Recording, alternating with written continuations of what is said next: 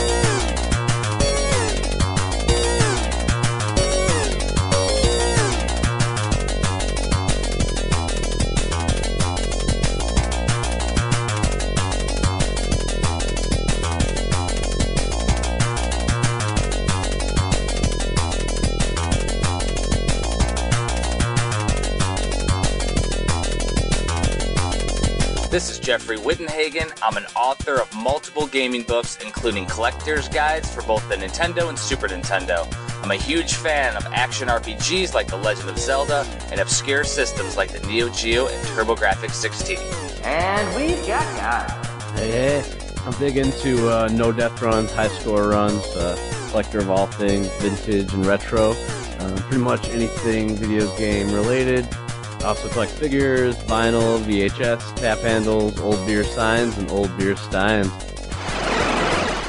Please call our number, leave a voicemail or a text message at 262-264-VGBS. Welcome to the show, Smash TV. So we got all the facts for you today. We did all the research.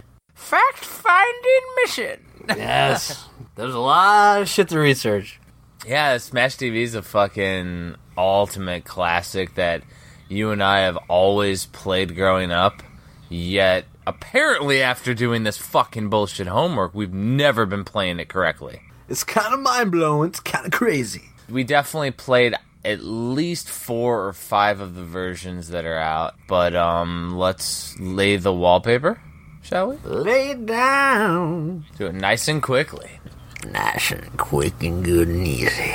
So, Smash TV is a 1990 arcade game. It's created by Eugene Jarvis and Mark Turmel. Woo! Both developed and published by Williams. Yeah! One of the artists was John Tobias. Yeah! Mortal Kombat! Woo! One of my favorites. Cybot himself. Hell yeah. And Tim Coleman. And then the composer was John Hay. Woo! It was released on a ridiculous amount of platforms, including, but not limited to, the Super Nintendo, the Genesis, the NES, the Master System, the Commodore 64, the ZX Spectrum, the Amiga, Atari ST, the Amstrad, CPC, and of course the arcade. No way. No way. No way! And then, let's see here, it has single player. Contestant 1! As well as 2-player. Contestant 2! The 2-player cooperative is interesting. We'll get into it when we go over some of the different configurations, as it may be. And basically, it's a dual-stick shooter in the same vein as the classics like Robotron 2084, which was also produced by Eugene Jarvis. Kind of see the game as a spiritual successor, and they did that with quite a few Williams games back in the day. Another one that springs to mind is going from like Defender to the game called Strike Force. So like the ambiance though of Smash TV though really does come across also in Strike Force, where it has this, you know, futuristic like graphical style that just, you know, turns it up to the max. So basically, you battle waves and waves and waves of enemies using guns. There are a fuck ton of different power-ups, and of course, big money! Big prizes! I love it! And there was a sequel 2 years later, a spiritual sequel, Total Carnage. I love it! It's a different type of game, too. It's like a Commando, Guerrilla War, Akari Warriors type, where you're, like, advancing, like, on a bird's eye view plane, you know? Destroying everything, fucking militant fun, man. You're, like, in the army or something. It's like some post-apocalyptic, like, craziness. Great. The really cool thing, though, about Smash TV that I really like is just the fucking theme of the game. It's like a fucking death game show. And that's the whole thing where we have to go into, like, what really, the inspiration, you know. Well, that would be the classic Arnold Schwarzenegger film, The Running Man. Yes, and then you take quotes like, "I'd buy that for $1, RoboCop." I'd buy that for $1. I'd buy that for $1.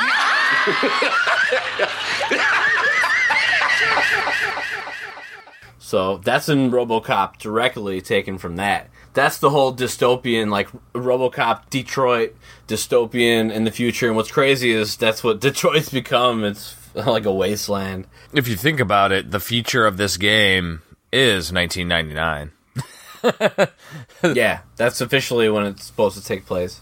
So the future, aka 18 years ago, is like crazy. I love it. Yes. It was kind of taken from Smash TV. There was kind of a craze called Crash TV, you know, like, you had your, like, American Gladiator stuff, which there was an event in the American Gladiators where they would hide behind these barriers. I can't remember what it's called, but they would get these, like, different weapons, and they would try to, you know, fight the guy, like, up on the tower type thing, and try to dodge what he was shooting. But the whole different weapons thing kind of goes into what this whole game really is about, and, like, the strategies behind it, and, like, the shit gets fucking crazy. Oh, the game definitely gets freaking insane, and yeah, dude. And the one thing I have to admit right at the beginning is I definitely did not beat any of the home console ports. I beat the arcade because you can put in infinite credits. In the future, Jeff and I, it's probably going to be one of our, like, you know, bucket list things, is to try to get a high score. Yes. Twin Galaxies high score in Smash TV, so definitely. That's my thing. I'm concentrating on the arcade. We studied all the console stuff, but I'm concentrating on, like, the joystick aspect of it, because I was born on the button aspect, and there's so much to go into. Dude, it's fucking deep. Fucking joysticks are, like, secondary, man. Like, with the home console generation versus the arcade generation, we came a little bit after the arcade burst explosion, so that's the whole thing, too, that has to be taken into consideration.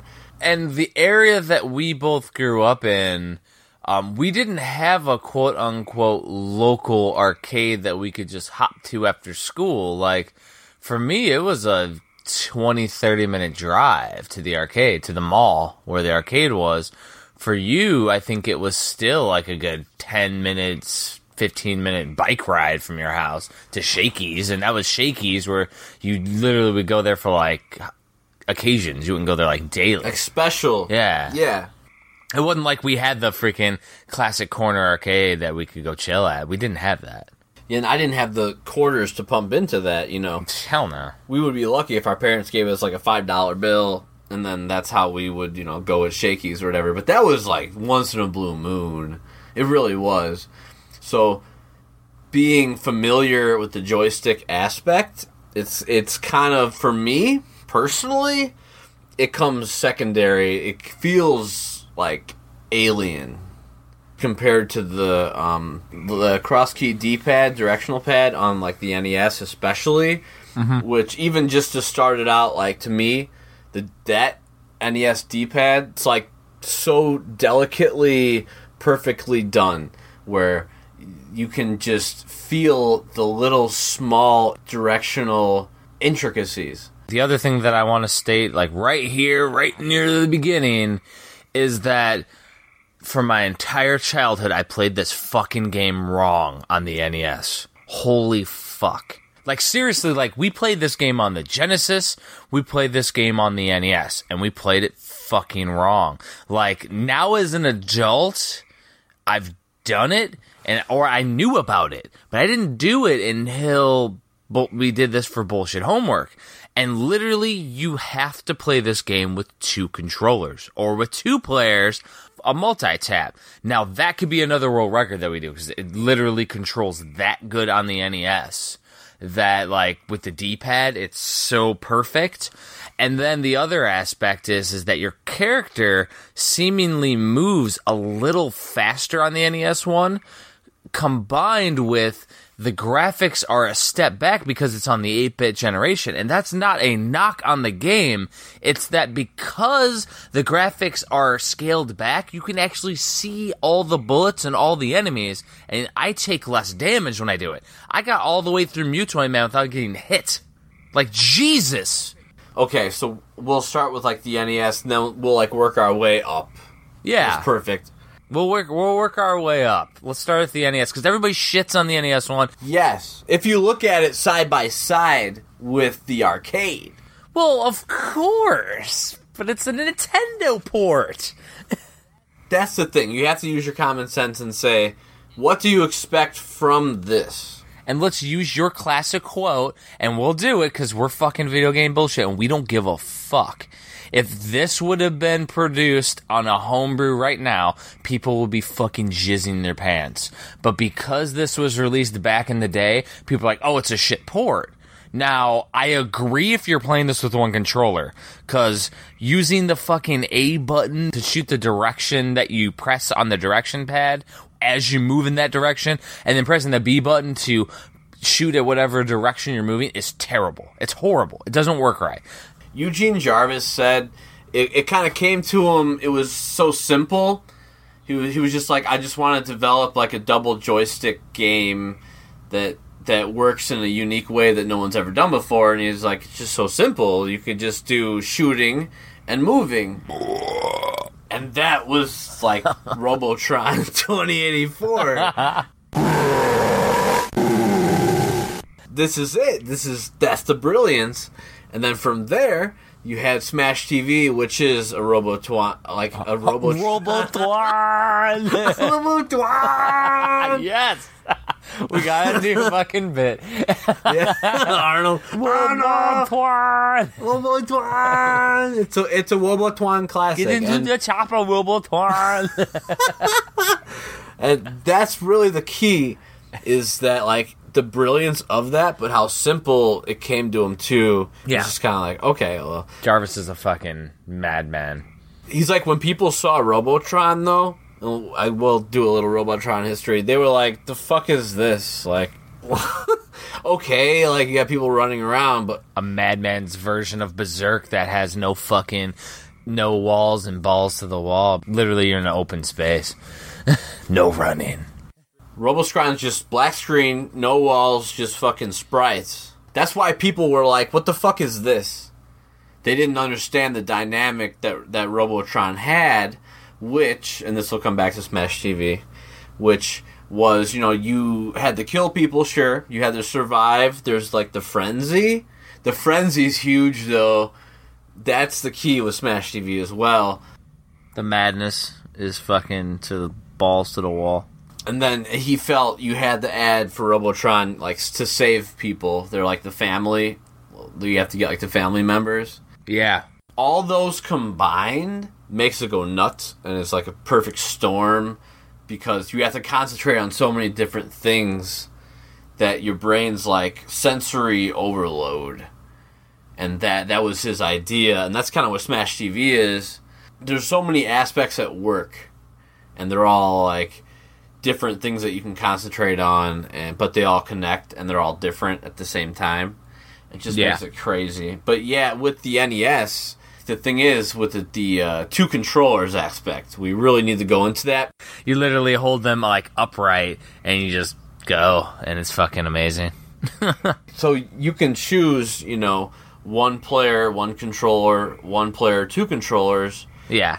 2 player, 2 controllers, 2 player, 4 controllers. And then from there, you can actually hold the controllers vertically, though. So actually, like, the left directional is up. Well, yeah, you hold them upright. Yeah. Mm-hmm.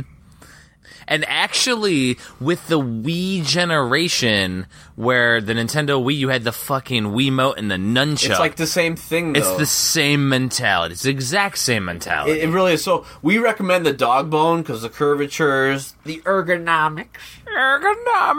Really comfortable. Yeah, holding the actual classic square controller sideways, actually, after 2 levels, my hand started to hurt, whereas I had the dog bone on the other hand, it was fine.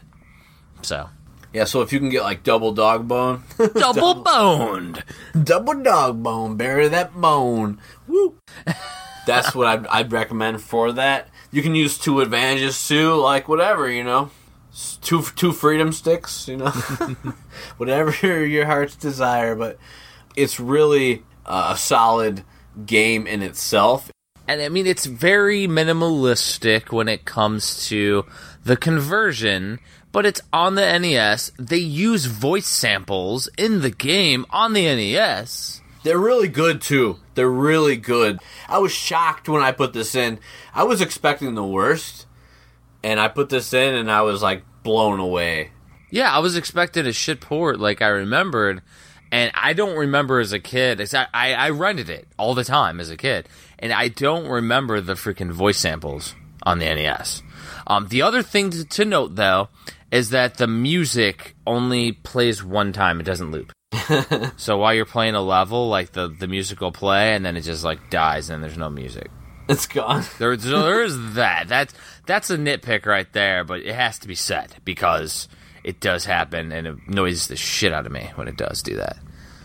It was also interesting that, like, Mutoid Man, it seems like he can't be hurt with your normal gun in the arcade. No, you can't. The only boss that gets hurt are the twin snakes by the normal gun. So on the NES one, you can hurt him with the normal gun. Oh, there we go. Yeah, because I hurt him with the normal gun when I was playing. The Mutoid Man. I always thought that was the only boss, too, like, as a kid. A lot of people, did like that was the end of the game. Because, I mean, if you play the game on easy mode on some of the console ports, that ends after the first level. Yeah, which I've tested out, and that's interesting. Yeah, Mutoid Man's a fucking badass, though. He's always been actually one of my favorite bosses of all time. He just kind of, like, slots in there. He's kind of legendary. Kind of reminds me a little bit of Mr. Big from Narc. A little bit. You know what I think of? Yeah, and then I think of, like, maybe a mix of that and, like, Super C, the second boss, like, the overhead level. Yeah. There's that tank with, like, the cannons on it. It's kind of like how Mutoid Man has those 2 cannons in the front that you have to take out at the very beginning. And that's the whole thing about Mutoid Man, that you gotta take out those cannons first. It's a game all about, like, taking care of things when you need to. And keeping the chaos to the minimum. Yeah, it's like the ultimate multitasking, like, ordeal, which is great. Because basically, like, there's going to be, as you progress through the levels, it's not just the dudes with the bats coming at you, but you're going to have little Mr. Shrapnels, and you're going to have gunners that are sitting up there in the walls, and basically you just got to remove any extras that bring chaos, because you don't want to be running from a gun and walk into a dude who clubs you in the head with a bat. That'd be, like, the only time I usually get killed is when I'm trying to avoid bullets and I accidentally hit a dude. Well, that's where we gotta go into the strategies, too. There's just tons, which we will. And what's funny is, though, people, like you said, like, they shit on this port, but if this was, like, a new homebrew game, the community would be praising it. Well, exactly, and I mean, you know, not to knock on Spookatron, but Spookatron's literally an updated port of Robotron and adds in a level creator, so it's a minimalistic game. And the thing is, though, Smash TV, created by, you know, legendary developer on the NES, is just, you know, the next generation of twin-stick shooter. And it really does fit the NES ambiance, too, because it has all the different colors and graphics and everything that hits that freaking 90s ambiance. Whereas, Spookatron and Robotron both have an older, arcade style, which there's nothing wrong with that. It's just not as much NES as a Smash TV or a Super Mario Brothers, or, you know what I mean? Like, it's like with the whole problem that Eugene Jarvis had in the beginning. They're like, what is this? Yeah, exactly. It's just a black screen with, like, sprites running around. They didn't see the brilliance of it, which it is brilliant, which is what you're saying, too. Like, we're not detracting anything from anybody.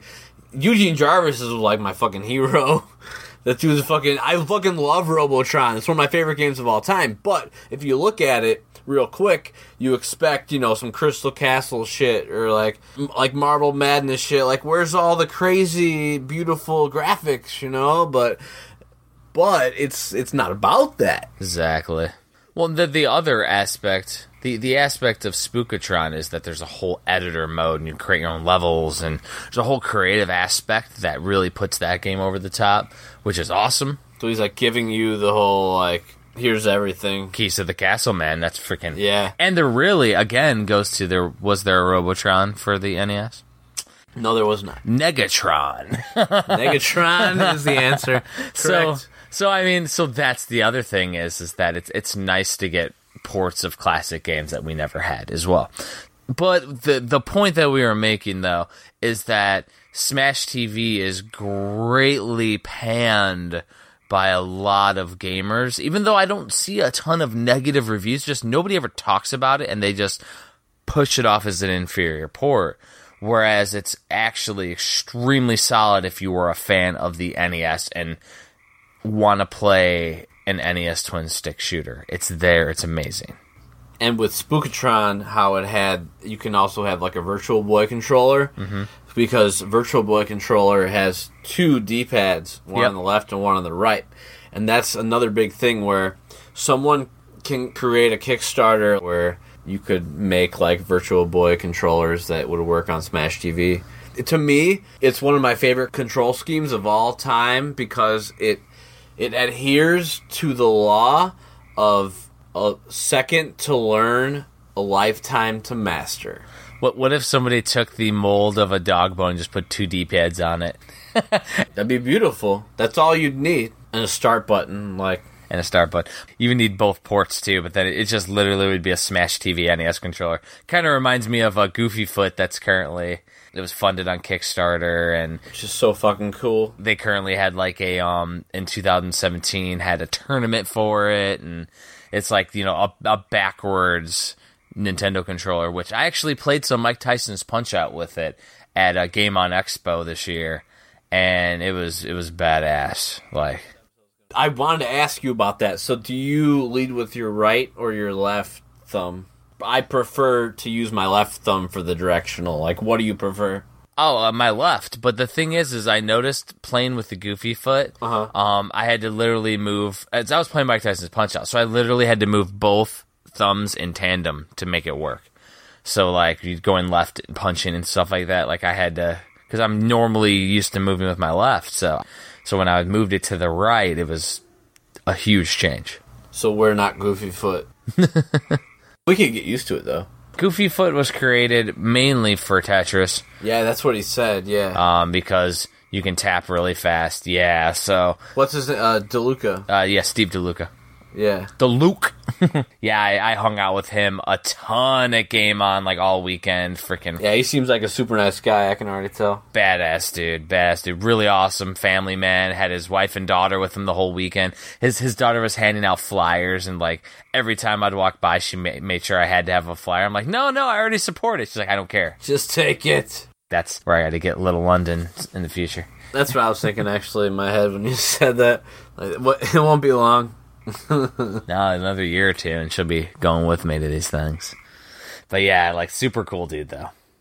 Yeah, and then that's the whole, like, craziness about the controllers, too, where we've been talking about, your cornhole and your Russian roulette for the NES homebrews, but now you have your controller aspects where Luke Morris, you have him, like, help you out and design all these crazy, like, badass things. Like, that's the thing. Luke Morris, Memblers, DeLuca. Commission all our boys. So, DeLuca, what we need from you is I need a Nintendo controller that you take the D-pads, you tilt them 90 degrees clockwise, the D-pads. So that way they register like you're holding them upright on a dock bone with just the start and select button also on it. That's what I need. No buttons. No buttons needed. And what you said is so true, because they're like nunchucks if you have two dog bones. Yeah, it works fine. And so you would think that the right-hand controller, the cord would be like an issue because of the way that it's, it goes toward your hand. But you can actually hold it. I've actually seen two ways. You can hold it between your middle finger and your ring finger. Yep, that's what I did. Or I've seen people hold it where they just curve the cord like into their palm, down their arm. Wrap it around your neck and try to choke yourself with it. What I think of that is like with the Famicom, the original Famicom, how it's wired in. It's kind of annoying. Imagine playing Smash TV with the wired Famicom. Oh my god. With the converter. I did want to mention too, the NES version, it's a shitty, non-glossy type label. Like, is it? Oh, dude, like Terminator 2, WWF King of the Ring. There's certain games that just had like a really bad label to them and that really skimped on the meat. And they just kind of like wore away. Thriller Safari. Certain ones that you would see and it's like, man, why does every time I see this game, like, the label's fucked up? They just didn't put the coating on it or whatever. Yeah, there's a layer of gloss. Skimping on the meat.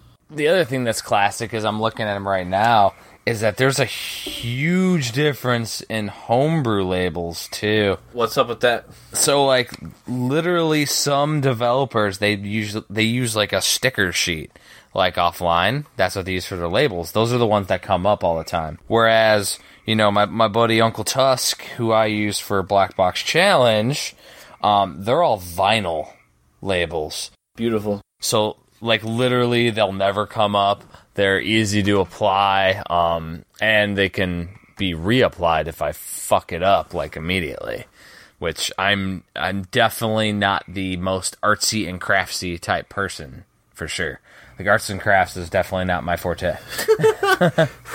So the labels are, like, the death of me. So if somebody gave me a sticker freaking sheet, I would be fucked. But, like, these are already all pre-cut, perfect, like, amazingness. So that's the difference, though, is, like, there's homebrews, and then there's this type of homebrew. And they're not, he cuts the corners, he does awesome work, so definitely out to the Tusk. Yeah, there's the whole corner aspect, because the original labels are, like, rounded, so they were cut with, like, a templated, cutter. Yeah. That would just cut it in, like, a perfect rounded. But, as, do-it-yourselfers, we don't have that luxury a lot of the time. Well, I don't know how the fuck Tusk does it, because, like, literally, like, the sticker, the back of the vinyl thing is, like, perfect every time, too. Like, it's not, like, there's around it, like, it's not like he cut it by hand or anything. There's, like, space where you can peel it up, too. He must get them made like that, or he must make them like that. I don't know. Dude's been doing it forever. He's the originator on boxes and labels. So, but like that goes back over to the Smash. Is whoever made those labels and the Thrilla labels just fucked it up. Yeah, they started skimping on the meat. Texas Chainsaw Massacre 2, Drayton Sawyer. Skimping on the meat. You've got to tell the secret of that fabulously tasty chili. No secret. It's the meat. Don't skimp on the meat. I got a real good eye for prime meat. Runs in the family. Whoop, whoop. It's one of those hard-shelled peppercorns. That's classic. It's so true, though, because, like we said, it always happened. Genesis, black and white, fucking instruction manuals, cardboard boxes. What the fuck? Oh my god! Kyle Stiles. Oh my god! Oh my god! They're eating her! And then they're going to eat me! Oh my god!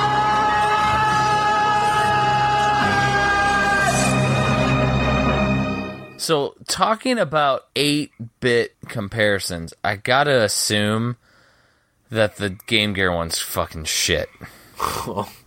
There's no way to have 2 D-pads at all. So let's talk about the Sega Master System and the Game Gear now. So, yeah, the Game Gear one in comparison to the 8-bit one, I don't think that there's any way to control with 2 D-pads, so it's got to be shit.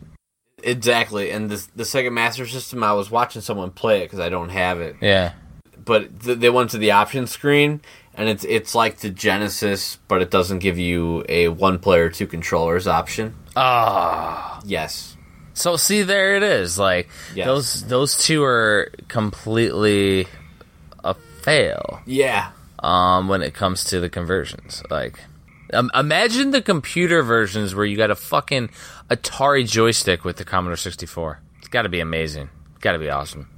Now, if you could get 2 Atari joysticks. That'd be amazing. Eugene style. Gotta fucking, like, tape them to the fucking table like a Reno did. And now I think you know where this takes us? It takes us to the cottage. As it does. Because we, the cottage, for those of you listening, was Kyle's parents and right by his grandparents on your dad's side. Exactly. Had a cottage on the lake.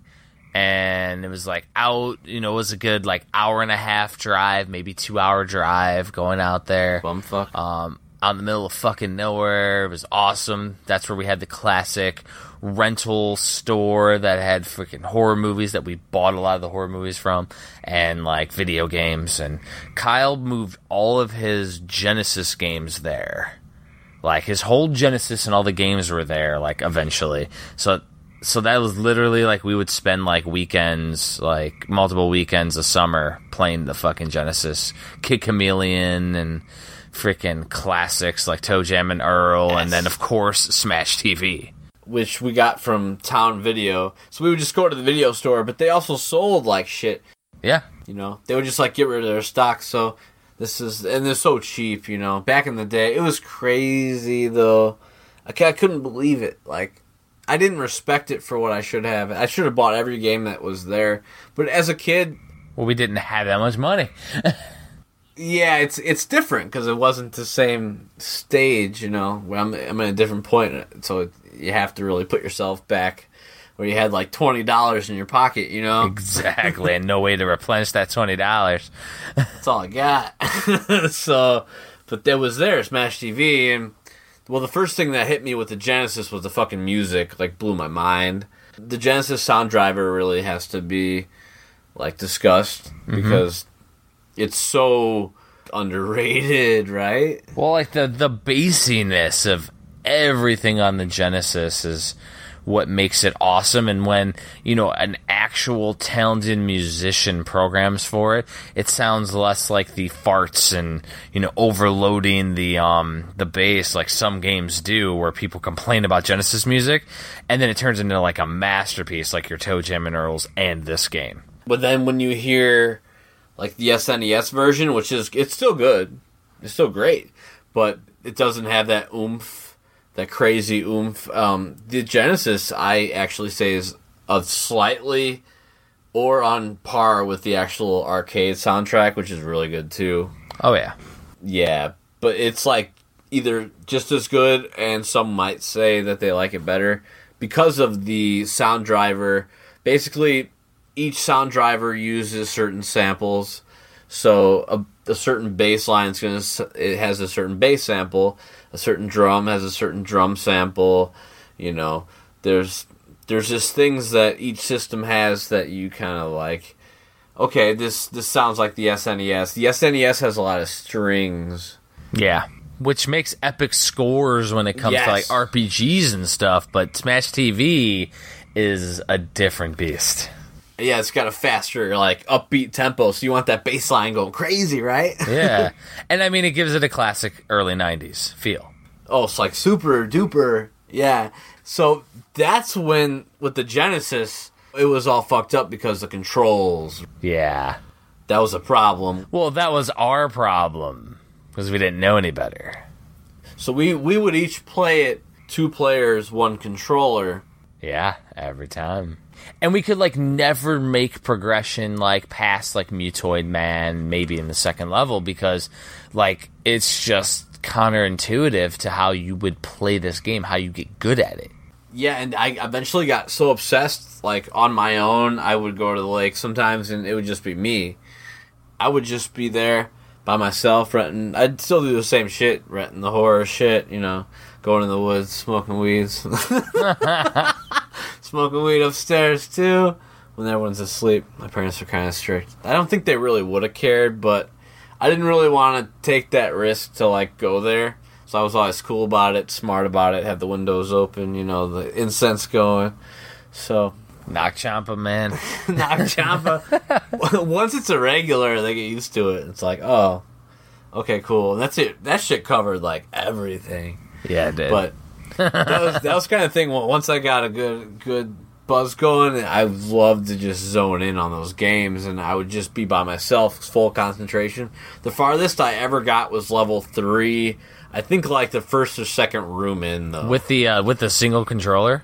Yeah. Oh, that's freaking ridiculous. I don't know how you did that. I don't know how you did that. God. It's kind of like, you know, how you just evolve. You gotta learn it. Like, that's so ridiculous. Yeah. So that's another thing we gotta talk about. Like, just kind of how the mind, like, if you have to, it's kind of like in life. If something happens and you can't, if you break your leg, like, now you gotta evolve. Pretty much. You can't do the same thing as you could do. You have to change, and eventually you get used to that.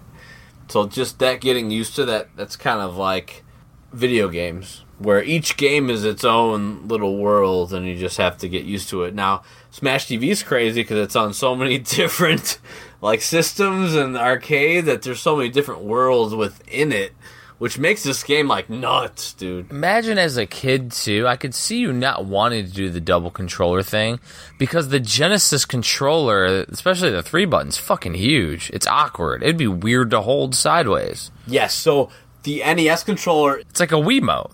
You're holding it like a Wiimote. So this is different, where you have 2, like, oblong-shaped batarangs. Giant batarangs, yeah. I'm talking 3-buttoner. Like, the 6-buttoner's a little smaller, but not by much. You can't hold them vertically in, like, an ergonomic way. Super giant, bestial fucking massacre controllers. There's ways around this. Like duct tape on your hands to hold them in place. And just getting 2, like, joysticks. 2, I actually have 2 6-button Genesis joysticks. Yeah. Like the Advantage that we picked up at, like, the flea markets for nothing back in the day. Yep. And you can use that, but the thing is, okay, so now you have to get this huge table. This is what Jeff and I were laughing about. So now you have to get this huge table, put these joysticks, or you could just play the Xbox Coin Ops or the PS2 real thing. With the damn PS2 controller with 2 analog sticks. Yeah, and the Xbox is nice too. Oh, yeah. Because it has the analog and the directionals. So exactly. It's like, do you really want to do all that? I mean, you can, but it's definitely, like, gimmicky, right?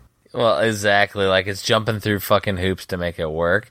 And it's literally very close to the arcade ports, so you might as well just play the arcade. That's the thing where the dichotomy of the NES one actually makes it better, because it's such a downgrade of a port that it's actually more impressive than the Mega Drive Genesis version or the Super Nintendo, where it's really close to the actual arcade. But in the Genesis case, yes. It's freaking just the controls. There's no way to comfortably do it without having to, like, solder freaking 2 different giant arcade controllers to fucking table or something. So I actually tried I have, like, a multi-tap. It's called the Genesis 4-player adapter. Really basic. It's basically Sega's 4-score. They have a few different ones, but I did try it, and it doesn't work. It doesn't? No, it doesn't. So I tried that for the Genesis. It does not work, so you can't have 2 players, 4 controllers like the NES. Really? Yeah, and the other thing too, it's not in the options like it's in the NES options, so it, like we were saying when we were talking, it likely wasn't programmed in, right? Jeez, so they just said, fuck you, you're gonna play 2-player with 2 controllers or bust. Yeah, so like only controller ports 1 and 2 are active. The Atari joystick, however, does work. And the action button, just so you all know, of the Atari joystick is wired to the Genesis button A. Huh. So the need for the start button is still there. So you have to do a hot swap. Yes, so you can't have like 2 Atari joysticks in your hand and start the game because you need to press the start button. You could have a Genesis joystick, but the thing is, I don't like the Atari joystick in one hand. To me, the Atari joystick is meant to hold or to put on a table. You can put it on a table with the suction cups too. Well, yeah, the classic is that you hold the base with your left hand, you use your right hand to actually move around, and you use your left thumb as the button while you're holding it in your hand. That's the classic way to play Atari. And now, of course, the suction buttons is actually a good point, though. You don't literally have to duct tape it to the table. And what's cool is, though, the Atari joystick does work. The action button does shoot. So that is pretty cool. You can come up with some crazy concoctions. We were actually talking about it, laughing about it. There's an Atari Power Stick, and it's not super cheap. It's probably like $10 to $15 a piece. And who knows if it fucking, like, really works optimally, but it fits in the palm of your hand, and the joystick, you can just use your thumb, and it would control the joystick. Yeah. Because the joystick is small. It's smaller than the Atari joystick. Just look it up, and you'll see. That's what would be cool, is to have 2 Atari Power Sticks, and try that for the Genesis version.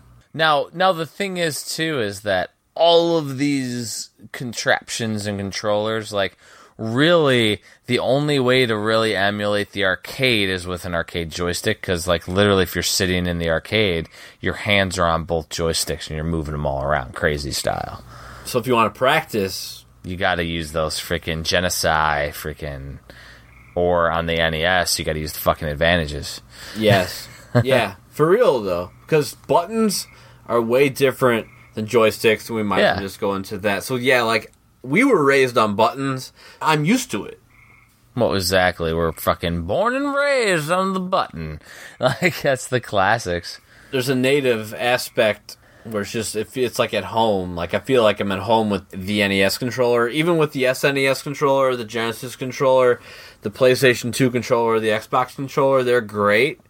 But I truly feel at home with the NES controller, that D-pad to me, and that button, the way it feels, like, that is my bread and butter. Well, exactly. Truly. But, like, SNES, PS2, they're really close. Well, I would say that the Super Nintendo D-pad's about the same for me as the Nintendo D-pad, and it's really, really close. Actually, that was one of the major gripes with the Nintendo Switch when it came out, is that the D-pad isn't a D-pad, it's actually buttons. So it's like 4 freaking face buttons, like the freaking Super Nintendo buttons. Oh, wow. But the Pro Controller, which is expensive as shit, the Pro Controller, though, does have a traditional NES Super Nintendo style D-pad. So that's what I use when I do any of my gaming on a television. In a pinch, though, when I'm sitting there on a freaking plane playing a game or something, I'm okay with just using the Switch. But if I want to play Blaster Master Zero, I want a freaking D-pad. God damn it. D-pad to me is the ultimate. Yeah. You just can't beat that. So the whole thing is, and we're kind of moving ahead, but we're almost there anyway. The SNES, and this is a perfect transition, I guess. Yeah. The SNES has a design where the D-pad and the button scheme are actually completely vertical and completely horizontal. The SNES is actually totally meant for Smash TV. It works perfect, yeah. Okay, so a lot of people think if I use the 6-button Sega controller, maybe it'll work because it's almost straight, but it's still not. So it does not work. I tried it. I had my CDX 6 button, and I tested it with that. It does not work at all. It doesn't register in the slightest. So that is debunked. And here's where we have to go into something else. Is shit online that's bogus. Fucking wrong. Exactly. Fucking annoying. We really try to bring you the facts, and we cut out anything, even on our live shit, that is incorrect. We try to cut out everything. If there's something else, let us know, because we want to be the source. We want to be the thing that you can trust, the thing you can go to and believe at all times that this is the fact. The bullshit that you can trust. Which is perfect. It's perfect. And a lot of times online, you see in forums, you can use the 6 button. It's cool. It's perfect. Try it. Try it out. Well, it was the classic too when I was researching for the Super Nintendo book, and it said games that are compatible with the Super Scope, and like they had like Terminator and a few other games, and Revolution X and a few games, and I'm like, I tried them all. I played them all. They don't fucking work with the freaking Super Scope, some of the games. And then the guy who wrote the freaking articles, yes, it does. And I'm like, I'm fucking playing it right now. It doesn't goddamn work. It's compatible with the mouse that you don't mention, but it doesn't fucking work with the Super Scope. I'm doing it right now. I have 2 of them hooked up, fucker, and it don't work. It's happening. Yeah. Like, and then he stopped responding. I'm like, it's like the people online, like, they just go, oh no, it's a light gun shooter. Of course it has to be compatible. No, it doesn't. Just like Smash TV would make sense that it would be compatible. But here's the thing. The 6-button controller was likely released after this game was in development. I'm not sure if the game was released before or after the 6-button controller, but you know the game has to be programmed with that controller in mind to take advantage of it. Yes. Exactly, and I think it was this was released in 90 in the arcade, so... It was a Street Fighter thing, that was the main premise. Yeah. And so it would have been nice. Might be good for a hint hacker to hack it into. That's the fun, yeah. Fuck, please do that, but... Right? But yeah, just the lack of the double cross-key controller design on the Genesis, it just makes the game twice as hard. Now, the one thing about the saving grace of the Genesis, though, is that you can play 1 player, 2 controllers, but basically you can shoot and your buddy can move. Yeah, like a cooperative type of deal. But 1 player cooperative, which is like, yeah, how fucking rare is that? That's a really cool aspect. I actually recently saw a guy that created an adapter, a 2-to-1 adapter, where you could literally play like RPGs together, utilizing your own controller. Again, something like I could see a homebrew person making and everyone freaking out and being like, dude, this exists already. Yeah. That's the other thing. Like, I think the more and more programmers that come into the scene, they're going to realize how pro these old games actually are, especially like the NES for the most part is what I'm thinking right currently. Like, yeah. But they're going to figure out, because the NES homebrew scene it's like a supernova right now, so that kind of gravitates toward that. But they are going to realize that these old games are fucking amazing. Like, even if, like AVGN always dogs like Simon's Quest, but if Castlevania never existed and someone came out with Simon's Quest tomorrow, I'd like shit my pants. Think about like the quality, the Konami quality, or the Capcom quality, like just to create that, height. Well, we're about to see with Mega Cat Studios releasing Epicade, because the guys who are programming it literally worked on a lot of fan hacks of Castlevanias. And we'll see, like, if people rave about it, like, oh my god, it's an action platformer game we haven't seen. And it's like, we'll compare it to Castlevania and to Castlevania 2 and just see how it holds up. And, like, we don't put on rose-colored glasses. We don't put on homebrew nostalgia glasses, as I may say. Like, oh my god, it's a brand new game. It's the best thing ever. It's like, if you look in my NES Oddities and the Homebrew Revolution book, I categorize all the homebrews, And it's not like the hearts are the ones I love. The hearts are the ones that would fit right in with the NES library. And then you have partial hearts that are more of an arcadey experience, but are missing a few aspects. And then you have a lot that don't get a heart because they're literally like a game that are like a tester or something cool like an album, but they're not necessarily a full-fledged game. It would be like if VGBS Season 1 was in the book, it would not have a heart because it is a different type of game. It's a cartridge. It's a cool thing. It's cool. But, you know, it's not saying that stuff that doesn't have a full heart, I hate everything that doesn't have a full heart. Like, there's great games that don't have hearts or have partial hearts. Amazing games. But it's more of a categorizing thing, and you can't look at everything with nostalgia goggles. Otherwise, you're going to, you know, make everything the biggest thing ever. And that's a problem. It's just funny that, you know, if someone released Smash TV today on the NES as a homebrew, it would be seen as amazing, where it's just seen as a backport garbage. Yeah, it's weird, and I would like to do a poll of people like a convention or something and go ask them what they think of the NES version of Smash TV and see what people say. Because, yeah, let's just say a port for the NES never existed and someone came up with the idea, let's use 2 controllers. We're going to do Smash TV on the NES, guys. Everyone would be freaking out. Don't lie. You know what I mean? No one can fucking lie. You would all get a boxed copy. Come on. I at least know that Bo loved the controller style because he put the 2 controller scheme into his, just like Smash TV had, and then he developed the whole conversion and programmed the Virtual Boy controller and Super Nintendo controller into his game because he enjoyed them so much. So I'm assuming that, you know, he would be the one person that appreciates everything that it has to offer and that kind of connotation has to offer. But the content, who would develop, you know, that much content that you can play through? A lot of homebrews would probably be the first level, Mutoid Man would be the end. Yeah. Instead, you gotta go Scarface, and you gotta go Twin Snakes, and fucking Evil MC.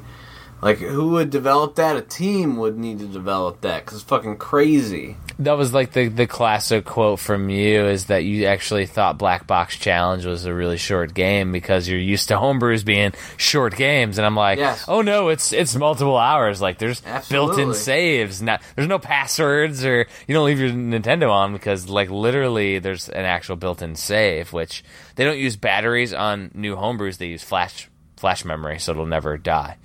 But yeah, it's a brand new world, man. It's a microcosm, though, because the password, knowing how to do a password system, knowing how to do a save, it's a whole different thing. Yeah. We're getting Henshin Engine and Sydney Hunter for the NES, so those would be 2 excellent downports of games. And that's going to be the interesting one. When you see Sydney Hunter, which is going to be released on PC and the Super Nintendo, downported over to the NES, is it going to face the same kind of meh that Smash TV got? Because that's kind of the same thing. People didn't see it as, this is its own game. If you look at just the NES, as we're talking about, Smash TV, it's its own entity. Don't compare it to the arcade. Play it just as itself. It kind of even has a Commando, Ikari Warriors, Guerrilla War feel to it.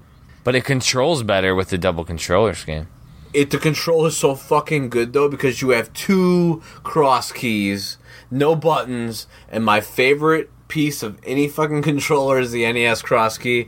No buttons. No buttons. I can get so fucking deep in that cross key. Need to get so deep in that cross key. Fact. More. Oh.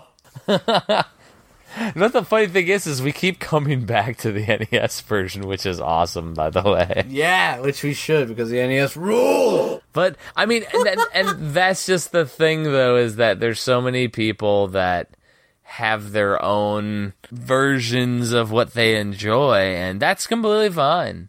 But what we enjoy is freaking getting deep in that crosskey. Thank you for listening to VGBS. We appreciate everybody taking the time to get through this whole arduous podcast. We love it. Thank you. If you want to correspond with us, you can email us at bgbspodcast@gmail.com. We also have a phone number. It is 26226-4BGBS. You can leave us a voicemail, shoot us a text message. Whatever you want to do, correspond. Also, comment on us. Shoot us a message on Facebook, Twitter, Google+.